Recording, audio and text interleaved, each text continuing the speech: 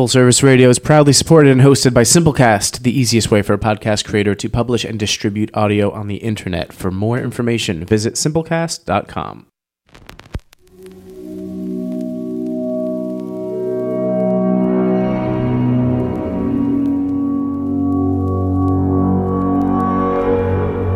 Full Service Radio.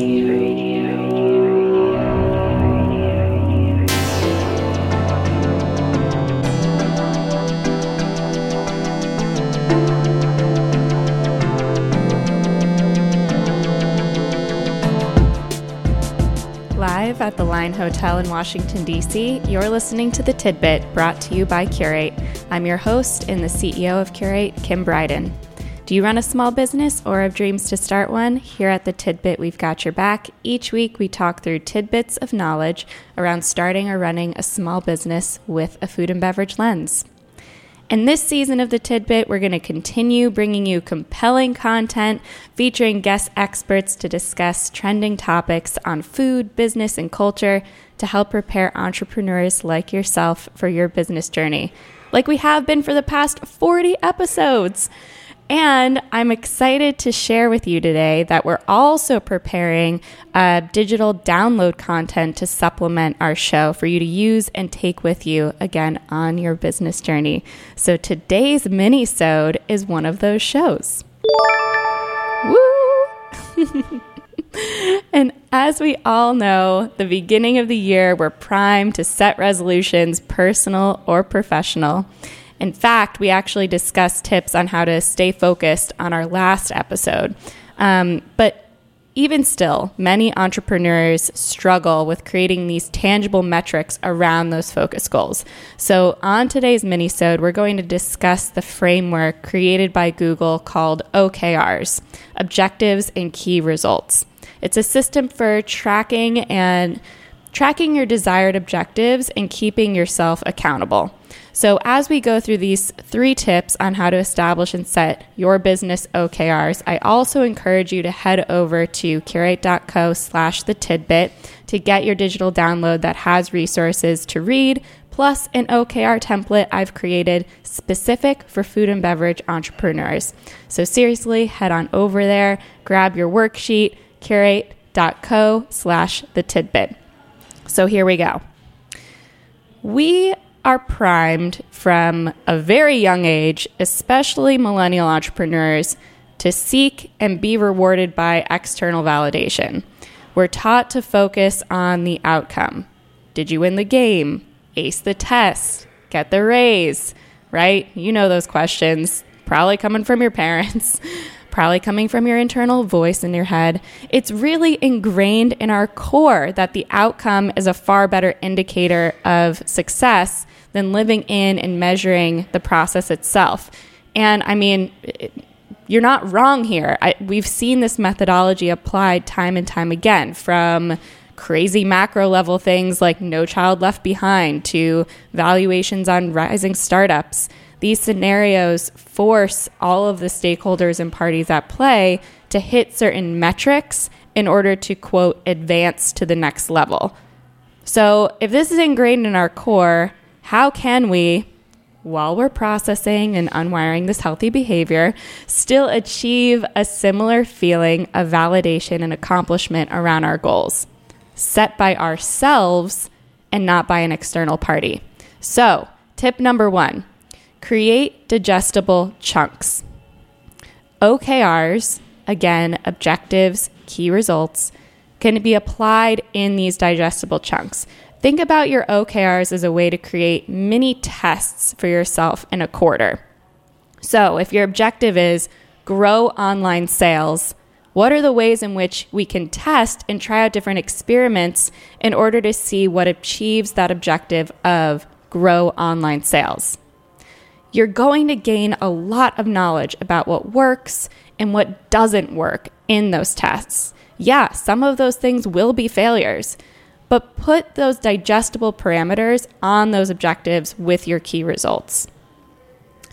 I'm reading Michelle Obama's book, Becoming, right now, and one of the most powerful statements I've read so far is her view that the question, what do you want to be when you grow up, is one of the most damaging questions we can ask our young people, as if growing up is finite, as if you ever sort of achieve a certain level of satisfaction and therefore you're a grown-up now, all-knowing. And I bring this up because this is the mental trick I play on myself when I'm setting OKRs, because business is ever evolving. There's no, I'm going to hit this next level and now suddenly I'm a grown-up. Now I'm making it. I am ever evolving. The business is ever evolving. So I need something to look back to, creating that external validations through the setup of OKRs, because it's baked into my core. And I want to say, yes, I accomplished something. Yes, I am growing. Yes, I tried this and it didn't work, but why? So setting OKRs helps in creating those digestible chunks on how you can structure your life in a more manageable way, instead of seeing the objective grow online sales as this behemoth of an ask, because it is a huge ask. So use this process as a way to test and measure in small ways throughout the quarter. Tip number 2, make them measurable. My dear friend and business owner, Sarah Kathleen Peck, has an amazing blog post titled How to Do Quarterly Reviews. And quoting her piece here, key results are designed to have you answer the question, how will you know when you achieve it? What metric will you use to measure it? SMART goals are measurable and actionable. And the system of OKRs requires this from the get-go. If your goal, again, a different example here, if your goal is to grow email subscribers, then you need a key result that shows how you will measure your progress. You can have more than one key result per objective, so you may have project-based outcomes and growth-based measurements. So for example, your objective is grow email subscribers. A key result may be implement a pop-up on your website. Another key result may be test 3 landing page variations. Another key result may be grow email subscribers by 2x from 150 subscribers to 300 subscribers. This example that she uses is a perfect demonstration on how to make your key results measurable. Test 3 landing page variations. That is a number, 3. It is not an outcome. We don't know which landing page is going to work out the best, but it's a test. It's an experimentation. It's a process, but it's still measurable. And then at the end of the quarter, we can deduce which one of those 3 performed the best and make assumptions. Was it the copy? Was it the imagery? Was it the call to action button? Once we can assess what is working and not working, we can then continue to iterate and test from there. Which leads us to our last tip for setting up business OKRs. Tip number 3, reflect on why. Again, quoting Sarah's piece on how to do a quarterly review, I love the questions she asks around reflections. So, review and results at the end of the quarter. Ask yourself a life question. What unexpected came up? Was there scope creep? And if so, what? Results. How did you do on each of your goals?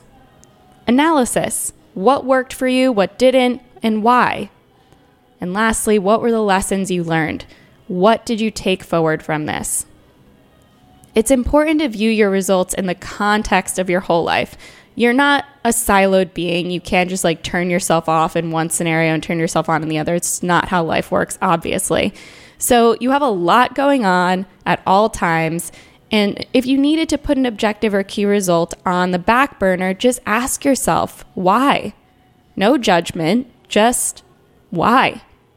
And maybe you're setting that same key result or same objective quarter over quarter, and you're still not doing it. Why? What is this mental block that you have around taking action? You will always feel stuck if you can't be honest with yourself around why you're not taking action on the objectives that you and you alone have set for yourself. I mean, nobody is forcing you to do your OKRs. I hope not. It's your business. You need to take responsibility and take action on your own. So if you alone are creating these things for yourself and then you're not doing them, really, ask yourself why. So if you want to begin creating this OKR template for your food and beverage small business, again, we have a digital download for you to begin the process with an example I made up from a fake company I created called Cat Cupcakes LLC. So seriously, head over to cureate.co/thetidbit to get your digital download. And everyone knows if you've been a long-time listener, but if you're just tuning in, this show is based on a bi-weekly newsletter that we send out at Curate called The Tidbit, naturally. And in it, we discuss what we're reading, eating, drinking, listening to, and learning 5 quick morsels of information to get you in the know and on top of your game. So if you're eager to learn more tidbits of knowledge about the food and beverage industry, starting or growing a business, or even entrepreneurship lessons learned, sign up today for the newsletter. Head over to curate.co. So I hope you enjoyed this how-to mini-sode. Just to recap our 3 tips on setting business OKRs.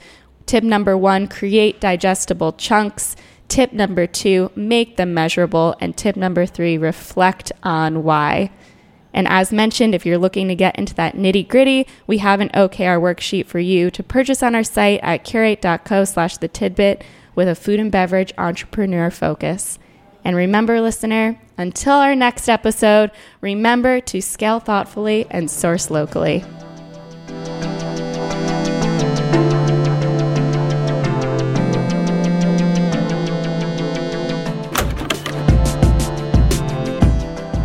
Thanks for listening to this program on Full Service Radio, broadcasting and recording from the Line Hotel in Adams Morgan, Washington, D.C.